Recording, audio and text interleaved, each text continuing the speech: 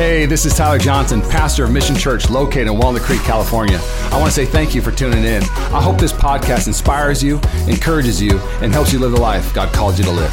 Enjoy. My family is here today. My mom, my dad, and my sister. You guys got to stand up. I got to get some honor. Come on now, stand up. I want to give you, say hello. Come on. There's my parents. They weren't counters. They didn't count. I didn't even know parents could count. Like what they said, we did. All right. Fear of the Lord. All right. Just want to give honors to you. I love my family. They're at the 9 a.m. service, and I'm nervous. Okay. I'm gonna try to do my best today. If you have been with us for the last 2 months, we started a series titled "Who is this Jesus?" And I posed this question. It was from Matthew 16. And if I had a hookup at United Airlines or Emirates or whatever nice airlines, I would get us all hooked up to fly to Israel together. Get a ton of planes out there. We're only flying business class. None of that coach. Come on now. Can I get an amen? 15 hours sitting like this? No, thank you. I would want to take you to Caesarea Philippi. It's one of these small little towns where Jesus ministered, and there's this epic moment. And Jesus... have anybody married to somebody who's pretty dramatic? Like, just like they make things more dramatic than they should be? Like, if there's a bug in the house, Rachel's like, there's a fly in the house! Like, just you respond differently to things, you know? Like you're like, oh my gosh! You're like, what is it? Oh, I see a bug. Like, relax. Like Rachel freaks me out all the time because she's very dramatic. Now, she did take drama, and so it just seeps in. Well, Jesus at times would do dramatic things. And Matthew 16, he creates this dramatic stage. I actually got some pictures I want to show you real quick. This is the Caesarea Philippi. Rachel, I got to actually go there a little bit, hang out. So that's, hold on, time out. You can actually see me right here. Shout out to Travis Matthews, zip up. Come on now. Next picture. I do believe there's more than one. Never mind. Okay, no, hide. That's weird. Okay, you can shut it down. Thought I had 3. We'll coordinate. So they had baked lays at Caesarea Philippi, huh? It's really important to show me. That's for an illustration later on in the message. Let's just dive in. That right there is the ruins of one of the biggest, if not the most famous temple at the time for the god of Pananias. And we actually get the word panic from that. Pound for pound, square foot for square foot, there were 14 different temples in the Caesarea Philippi, all idol worship. Baby sacrifice, like just absolute darkness in this area. And Jesus brings his disciples out to that region, and they know what's in that region. This is the epicenter of dark religion, dark idol worship, dark ideology in all the world at this moment.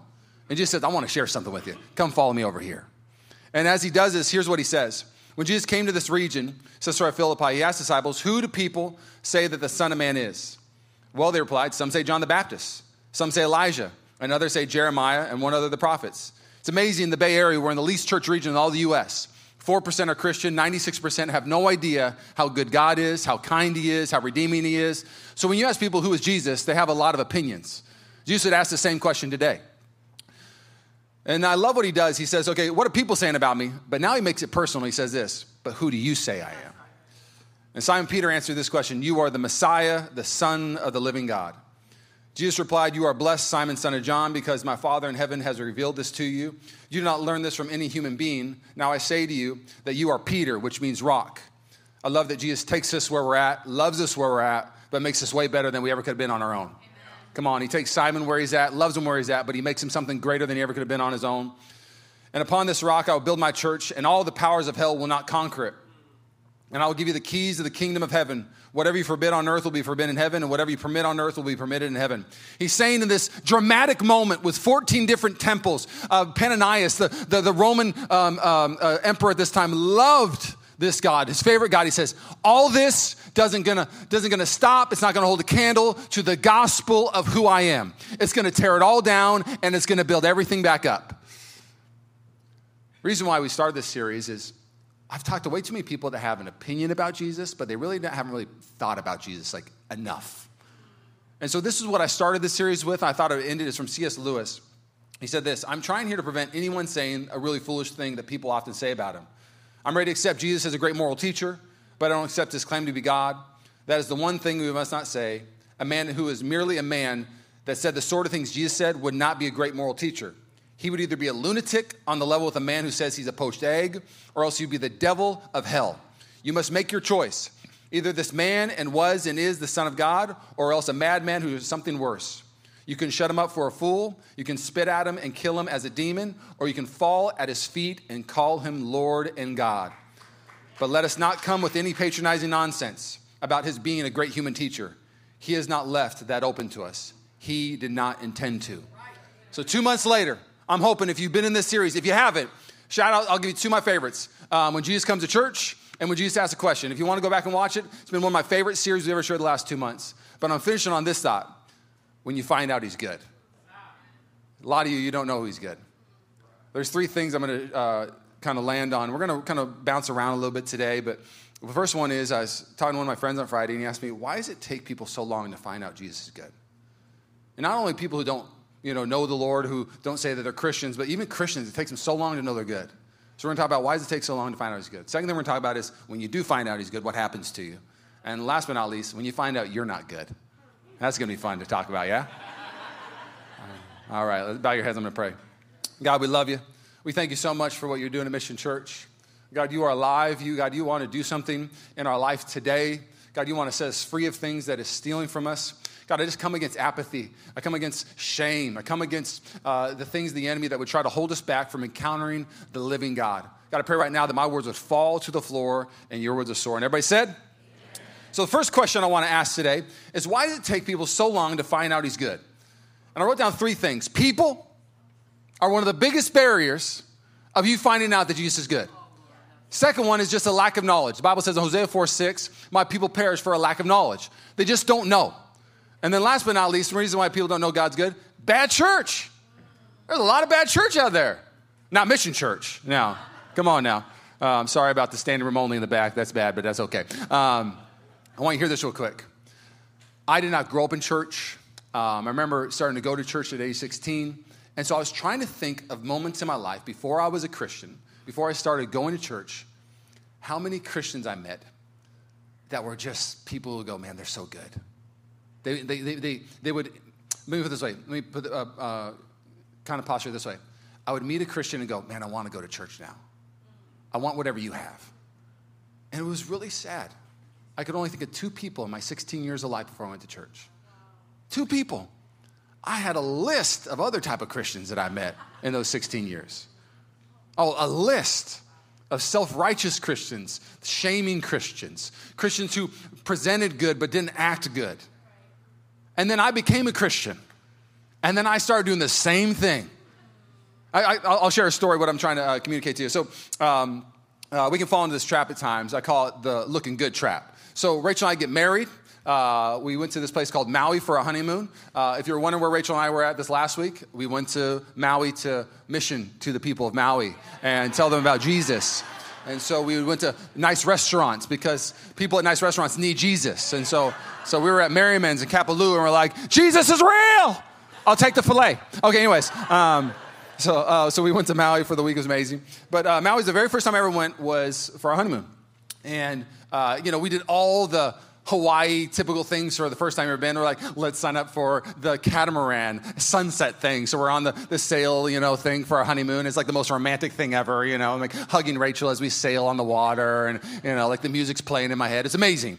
And the next night we go to the luau. You got to go to a luau for the first time we go to Hawaii. So the luau, you sit at a table of 8 people and, people start introducing themselves and it gets to me and, there's a dentist at the table. There's an accountant at the table. And they're like, Rachel, worked for Sony Pictures at the time. She's like, oh yeah, I work at Sony Pictures. And then there's me. And people are like, what do you do? I'm a pastor. And then from the rest of the time, it was just awkward at the table. Because it's like free alcohol the whole time. Everybody, like you're supposed to have a good time. And then there's like the pastor, And so and I at this time of our marriage, I didn't drink at all. Like I was part of a denomination that thought alcohol was evil. And so I never drank alcohol, but then the Lord showed me the light and said, wine is good for you. Come on now. It's 1 Timothy. Timothy has some for your tum-tum. I said, okay. So God is for Cabernet and Pinot Noir and the Pinot Grigio, you name it. He likes it. But at this time I did not drink, but I was like, I gotta have something at this table around these people because I don't want them to feel awkward. So I got a Mai Tai and I just took like 2 sips. That was it, like a couple sips. And I'm just trying to, present myself as a young 29-year-old pastor at a table of all full adults, 40 plus. And so I'm trying to be good. And I get up to go use the bathroom, and I'm wearing flip-flops, and my flip-flop catches on the chair, and I start stumbling backwards, And they knew I had a Mai Tai, and the first thing that popped in my head was, I'm not drunk! As I'm falling backwards, and I scream it to the whole table, which says to everybody at the luau, that guy is drunk. And I remember being so upset. I was like, Rachel, I didn't even have any. But the first thought I thought was, they know I'm a pastor, and a pastor can't be drunk. So I'm falling and I'm tripping. And all I'm thinking about is not actually falling. I'm thinking about they're going to think I'm a bad pastor and a bad Christian because I'm drunk. So I yell, I'm not drunk. I was like, what is wrong with, hey, get that drunk guy out of here, And I started thinking about what was the source out of everything that could have bubbled out of my heart. What was the pressure on me? And I call it the look good trap. Christians can fall into the trap of looking good instead of being good. And I've met way more Christians trying to look good to this world instead of being good to this world. And Jesus said it this way. He said, you whitewashed tombs. Literally calls the Pharisees, you're this whitewashed tombs, you're trying to look good. He goes, but you're hypocrites and you're wicked and you're gross. And the reality is what we have in Christianity, one of the reasons why people don't know God's good is we have a packaging problem. We haven't been packaging correctly when we leave our house sometimes. I got actually a couple things, some packaging problems that would hurt people trying to buy it. Here's the first one. Baked Lays. Boop, boop. All right, there we go. So this is the first one. So you're going shopping. Here's your new, bigger size, okay? This is a packaging problem. I feel like I'm not going to buy it now because I know you're ripping me off. You're lying to me, okay? The next one, a packaging problem. This is crazy. You got to look close. So these are same company. One is a cooking spray for pancakes. The other one is furniture polish.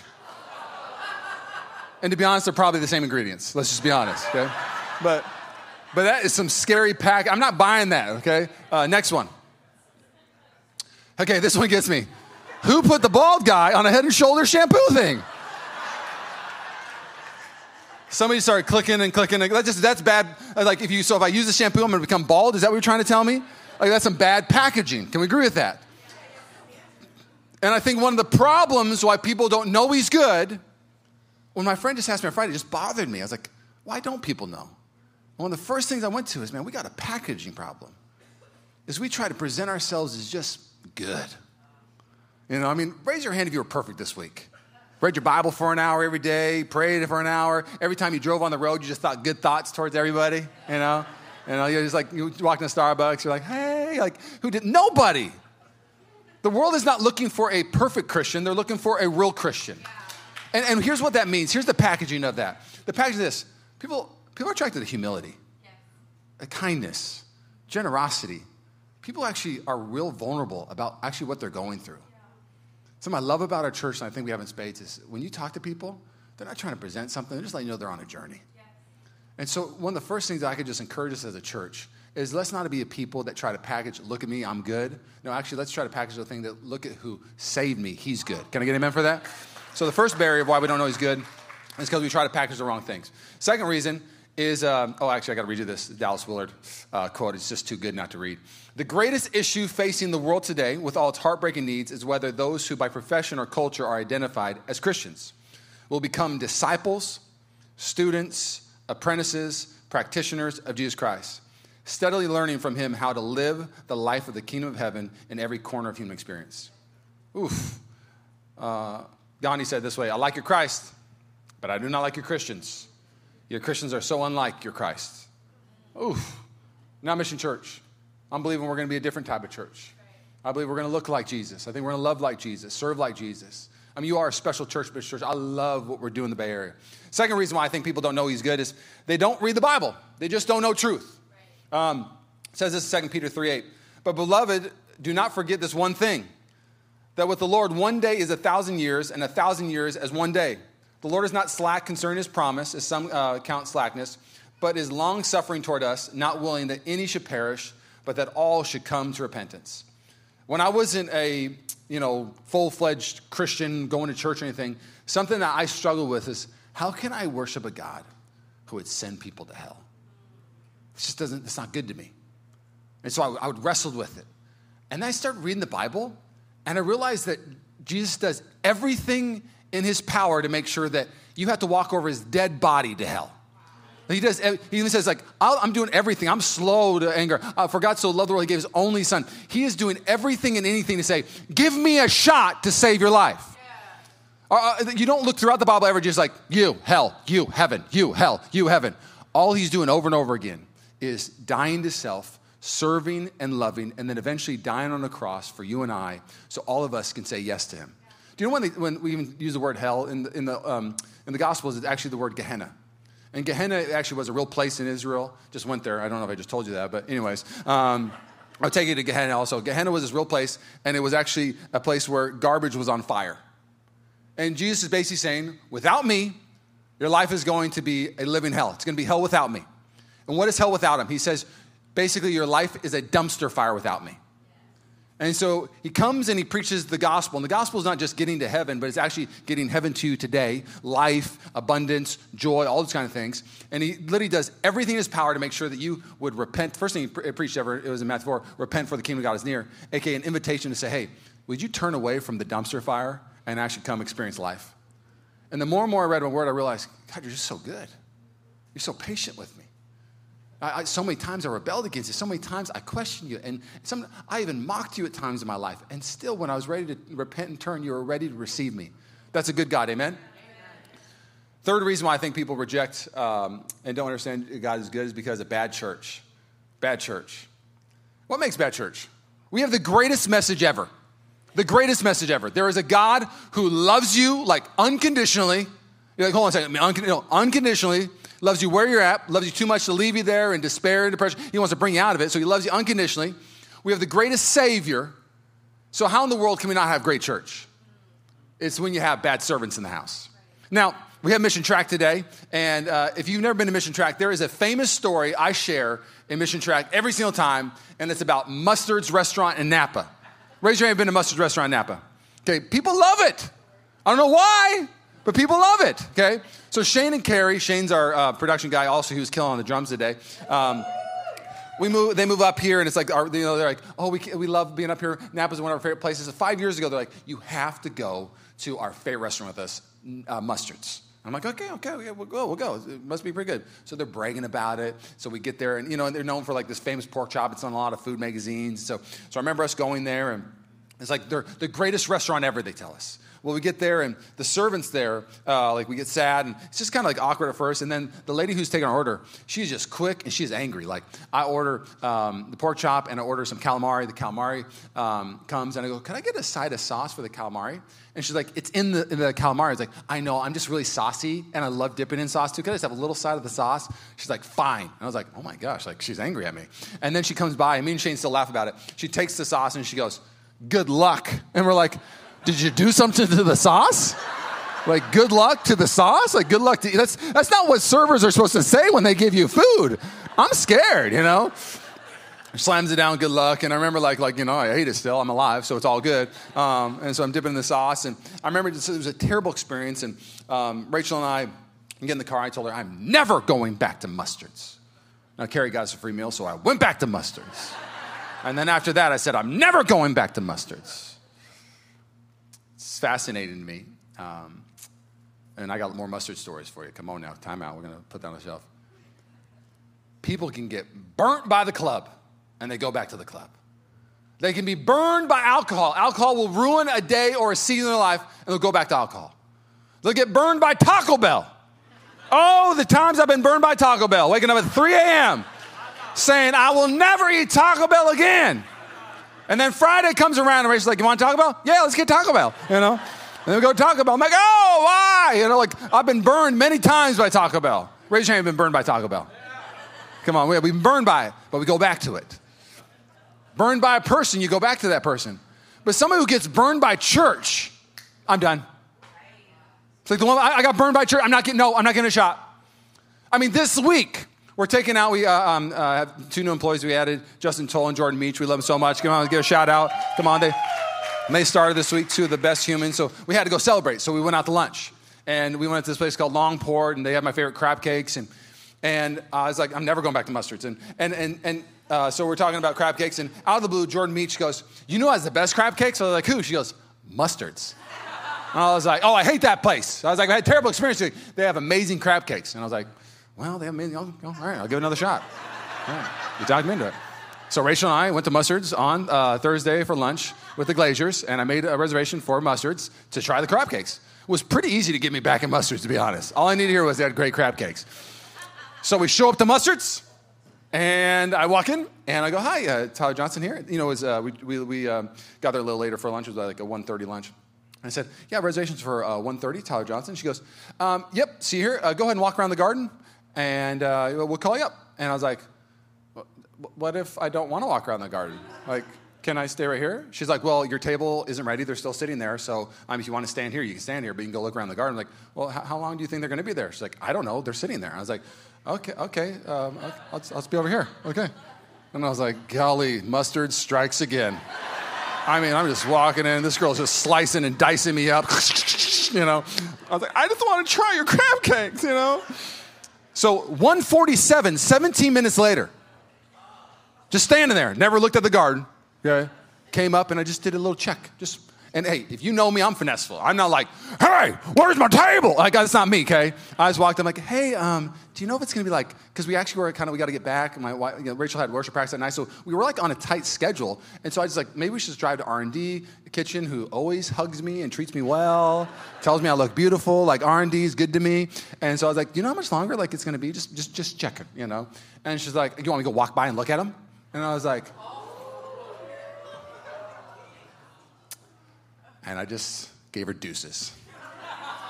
And I said, it's okay. We're going to go somewhere else. Have a great day. And she's like, what? I was like, we're going to go somewhere else. Have a great day. What? And I was like, bye. Okay, I got to go. Never had the crab cakes, Jordan. I'm sorry. I never had the crab cakes. And I was like, I can't believe I gave Mustards 3 tries because crab cakes got me through the door. But when it comes to church, and people had a bad church experience, man, we got to find the right thing to get them back in the door. If you know me, crab cakes will get me through the door.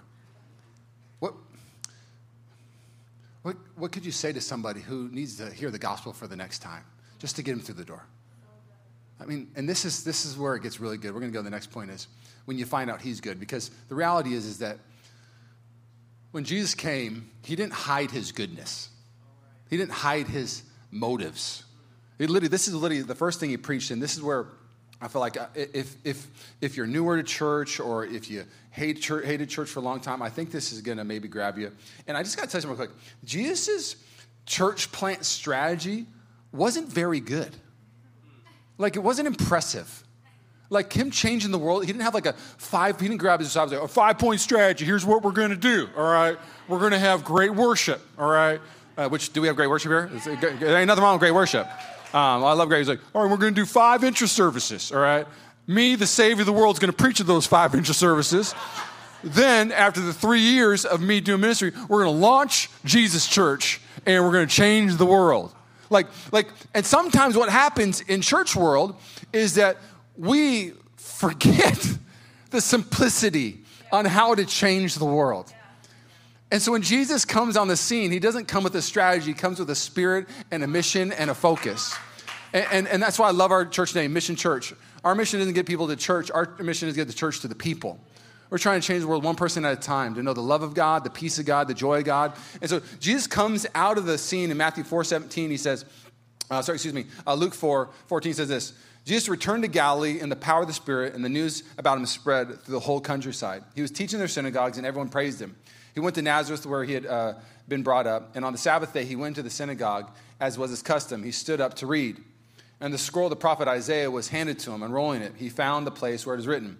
And this is Jesus declaring his ministry, declaring his motives, declaring the good news. And here's what he says. The Spirit of the Lord is on me because he has anointed me to proclaim the good news to the poor. He has sent me to proclaim freedom to the prisoners and recovery of the sight for the blind, to set the oppressed free, to proclaim the year of the Lord's favor. Then he rolled up the scroll and gave it back to the attendant and sat down. The eyes of everyone in the synagogue were fastened on him. And he began saying that today this scripture is fulfilled in your hearing. Now, I think we all can agree, most people, I don't want to speak on your behalf, but I think most people, if you're not the most dense person in the world, you know when things are off. If you're married, you know when your marriage is off. Like, you just had an off week. Like, you walk in the house, you're like, we're just not clicking the way we used to click. We're off. Like, you're not as kind as you used to be. I'm not as kind as I used to be. Something's off. Like when you have a friendship and it was just fantastic and then something just clicked off. Even your own self, like you're like, man, I used to be on it. Something just feels off. Like we know we can discern it. And the reality is let's make it on a bigger scale. We know when like the world's just off. Like something's not right now. Something, and this is from the beginning of time. I'm not talking about, a political statement. I'm saying ever since Adam and Eve sinned, it just hasn't been good. Like brokenness entered the world, hunger entered the world, despair and darkness entered the world. That's why I love the song where, he made the darkness go running. Like when darkness entered the world, what came with darkness was depression and anger and jealousy and insecurity and shame, all those kind of things. It just fell off. And so Jesus comes on the scene and he says, I'm going to take what's off and I'm going to make it right again. I'm going to make things good again. And I'm the good one. And if I had time, I would actually read from John 6 and, I want to condense it for you so we can maximize this Sunday morning. I'd encourage you to go read John 6 on your own today. There's only one miracle outside of the resurrection that is covered in all four Gospels. So Matthew, Mark, Luke, and John, the four Gospels. The first three are synoptic, and then there's John. Synoptic just means similar. There's three that are very similar. But you have the resurrection, Jesus' resurrection, all four. And the only other miracle in all four of those Gospels that the Holy Spirit wanted to make sure that we saw over and over again was the bread and the feeding the 5,000. And I thought it was fascinating, so I had to study this week. And so you read this story of the bread and the feeding the 5,000, and as you read the story, you see these people, and they're hungry. It says Jesus felt compassion, and so he took a little bit of loaves, a little bit of fish. Philip took it from a little boy. I'm guessing the boy volunteered it because it'd be weird if it started with theft. But anyways, the little boy said, "Hey, use my food." And so then they fed the 5,000, and it's this amazing miracle. And then Jesus, gets away, and they follow him again, and they start following him not because of who he is, but what they can get from him. And isn't that just a picture of most of us when we first pursue Jesus? I don't want you, Jesus. I just want you to give me stuff. I call it the American gospel. Like, it's basically like, I just want you to get me to heaven, and then I really like the kingdom I made, and so can you just help my life, get me promotions? Like it's basically the American gospel, which the kingdom of heaven is the opposite. It's like, no, Jesus actually wants to change your life today, give you heaven today and heaven when you pass away. And so at the very end, Jesus starts to talk to them, and they say, okay, we'll believe, just give us another sign. Give us a miracle. And Jesus doesn't give them another miracle. He says, you want another miracle of bread? And he goes on to say, I am the bread. And it's this fascinating moment. And if you just kind of read, you're like, what? Jesus says, I'm the bread. Then he goes on to say, if you don't eat of this bread, you don't drink of this blood. It's like, whoa, this has got into what are you saying right now? And bottom line, Jesus talks in metaphors all the time, living water. And he's basically saying, until you encounter me, until you realize that I'm everything your soul desires, you'll be asking for the silliest things for the rest of your life. Let me put it this way. Do you ever wonder why Jesus didn't actually take a tree and turn into a dinosaur? He's like John 5, where Jesus turns a tree into a dinosaur, John 7, Jesus makes helicopters fly. Why doesn't he do that? Every single one of Jesus' miracles is when people are hungry, they're fed. The blind are seen, AKA the world that is so broken, he is restoring what sin broke. Every miracle is to stop the decay and death of what sin does to a human being and bring him back to life. Every miracle just points to him bringing, it's an ode to what Eden, the Garden of Eden was, but it's also a foreshadowing to what our world will be when he makes a new heaven and a new earth. No more tears, no more sickness, everything. So every miracle, it says it's a sign. It points to the person who's going to do everything. So he says, I am the bread. Now, I just got to say real quick. My wife makes this amazing, amazing pasta. It's amazing. It's like the best spaghetti ever. I could describe it to you right now, but you're not going to leave here going, I'm full. That was delicious. You know, like angel hair pasta. She puts in the sausage and some beef, and then she puts this garlic chopped up, and then she puts a ton of other little tomato sauces, cooks it. It's the best pasta ever. Me just talking about it don't do nothing for you. Let me put it this way. If I had two people, I was thinking about doing this, but just for the sake of time, I wasn't going to do it. Two people listen to an instrumental music. One on my right, one on my left, the same song. I would say it's one of the greatest instrumental songs of all time. I want you to listen to it and write down what you hear. And they would write like beautiful noises in the beginning. And then it crescendos here. And then there's a thing that chimes in. Okay, like you ever somebody describe it, but until actually I just press play and we play the music over the speakers, you're not going to enjoy that song. And the reality is that Jesus is saying, I need you to encounter me. Yes. I get that you want me to do another miracle, but that's just me talking about me. That points to me. It's a sign to me, but I need you to actually to enjoy me. I need you to see me. Because Christianity, it's not actually about having like a watertight like argument. Like people are like, tell me why I should believe in Jesus. I'm like, actually, I don't want to have an argument with you. I don't have a watertight argument. I have a watertight person. His name is Jesus. And so I wanted to read you a testimony of Blaise Pascal. He was the greatest mind in France in the 1600s, and some believe he still is the greatest mind ever to live in France. He's one of the greatest philosophers, hands down, mathematician ever to live. And he had this encounter with the Lord one night. He said this, in the year of 1654, in the year of grace, he says, fire. Just writes down fire. God of Abraham, God of Isaac, God of Jacob.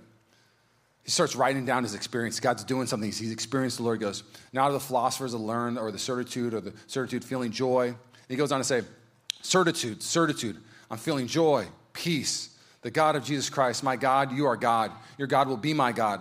Forgetfulness of the world and everything except God. He is only found by the ways taught in the gospel. Grandeur of the human soul. Righteous Father, the world has not known you, but I have known you. And he writes this at the very end, joy, joy, joy. Tears of joy.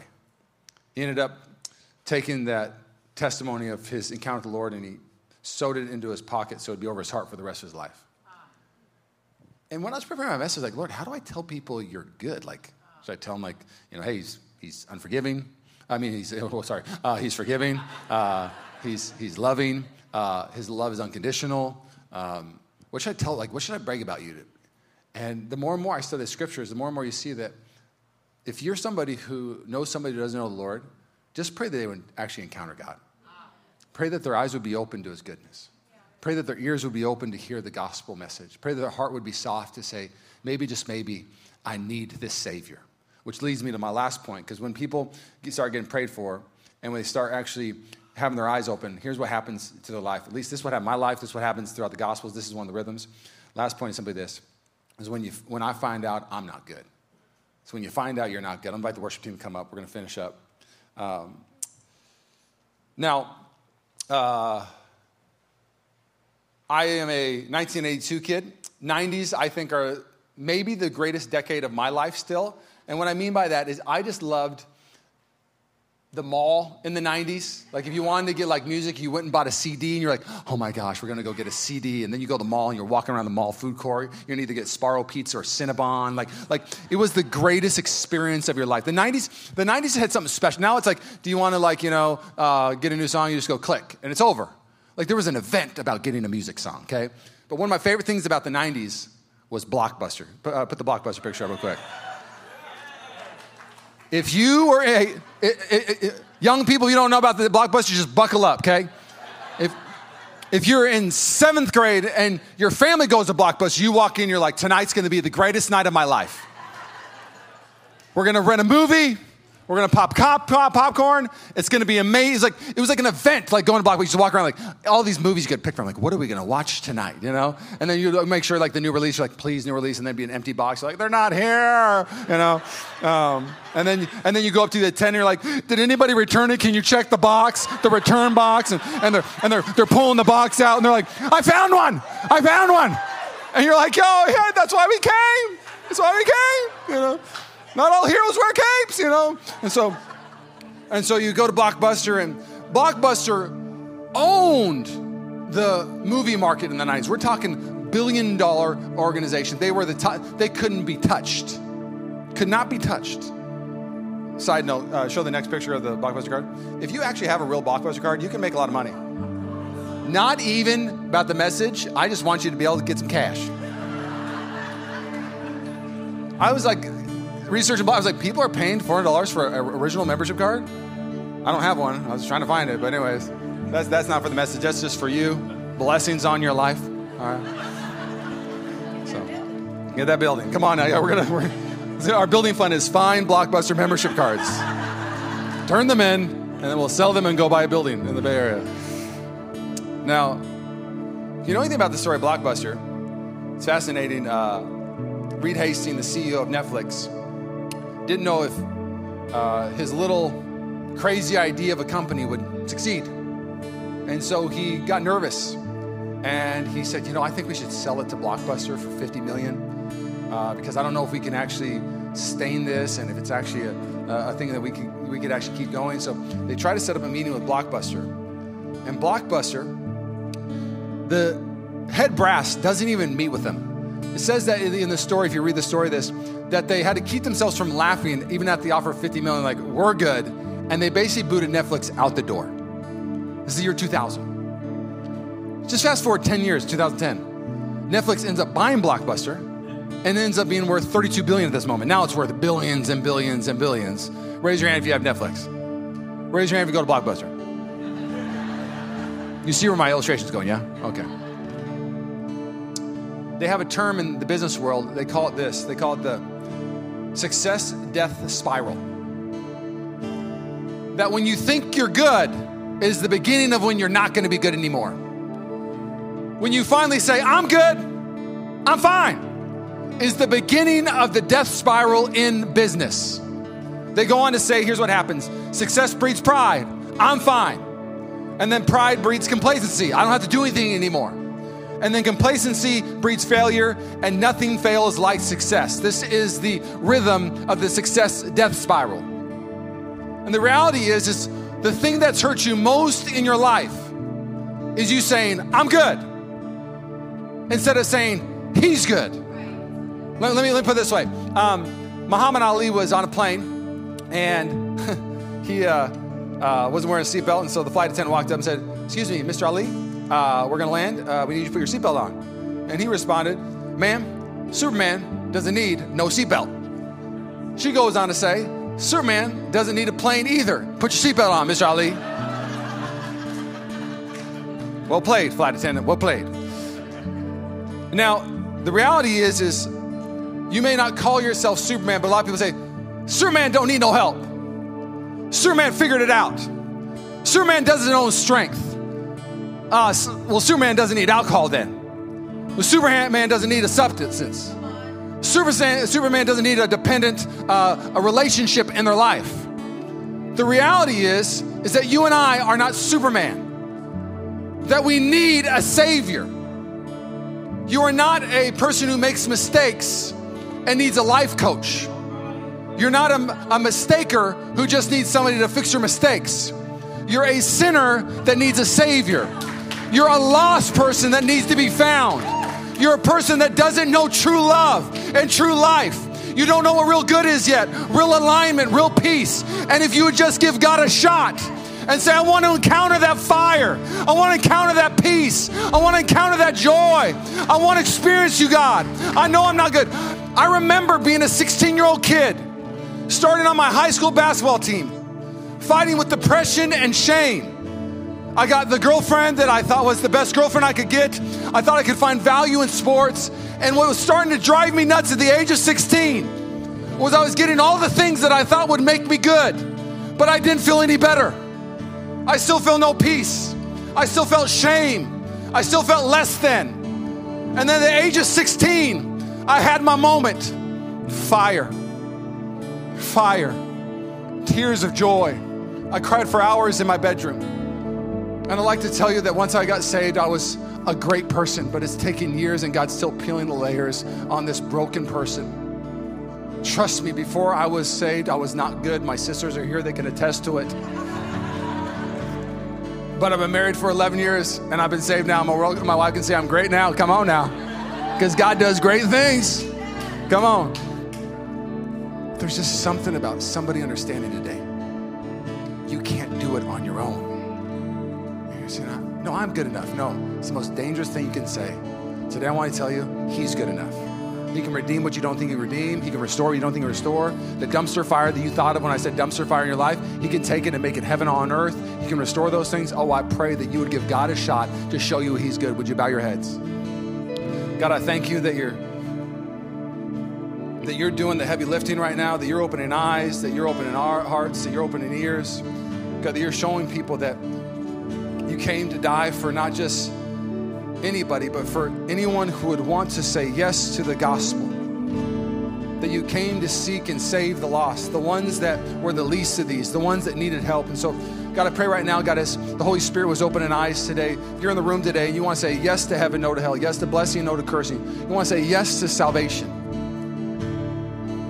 You felt something. God was doing something in your heart. And maybe it's not as extreme as you started bawling in service, but you just go, man, I want to say yes to this God.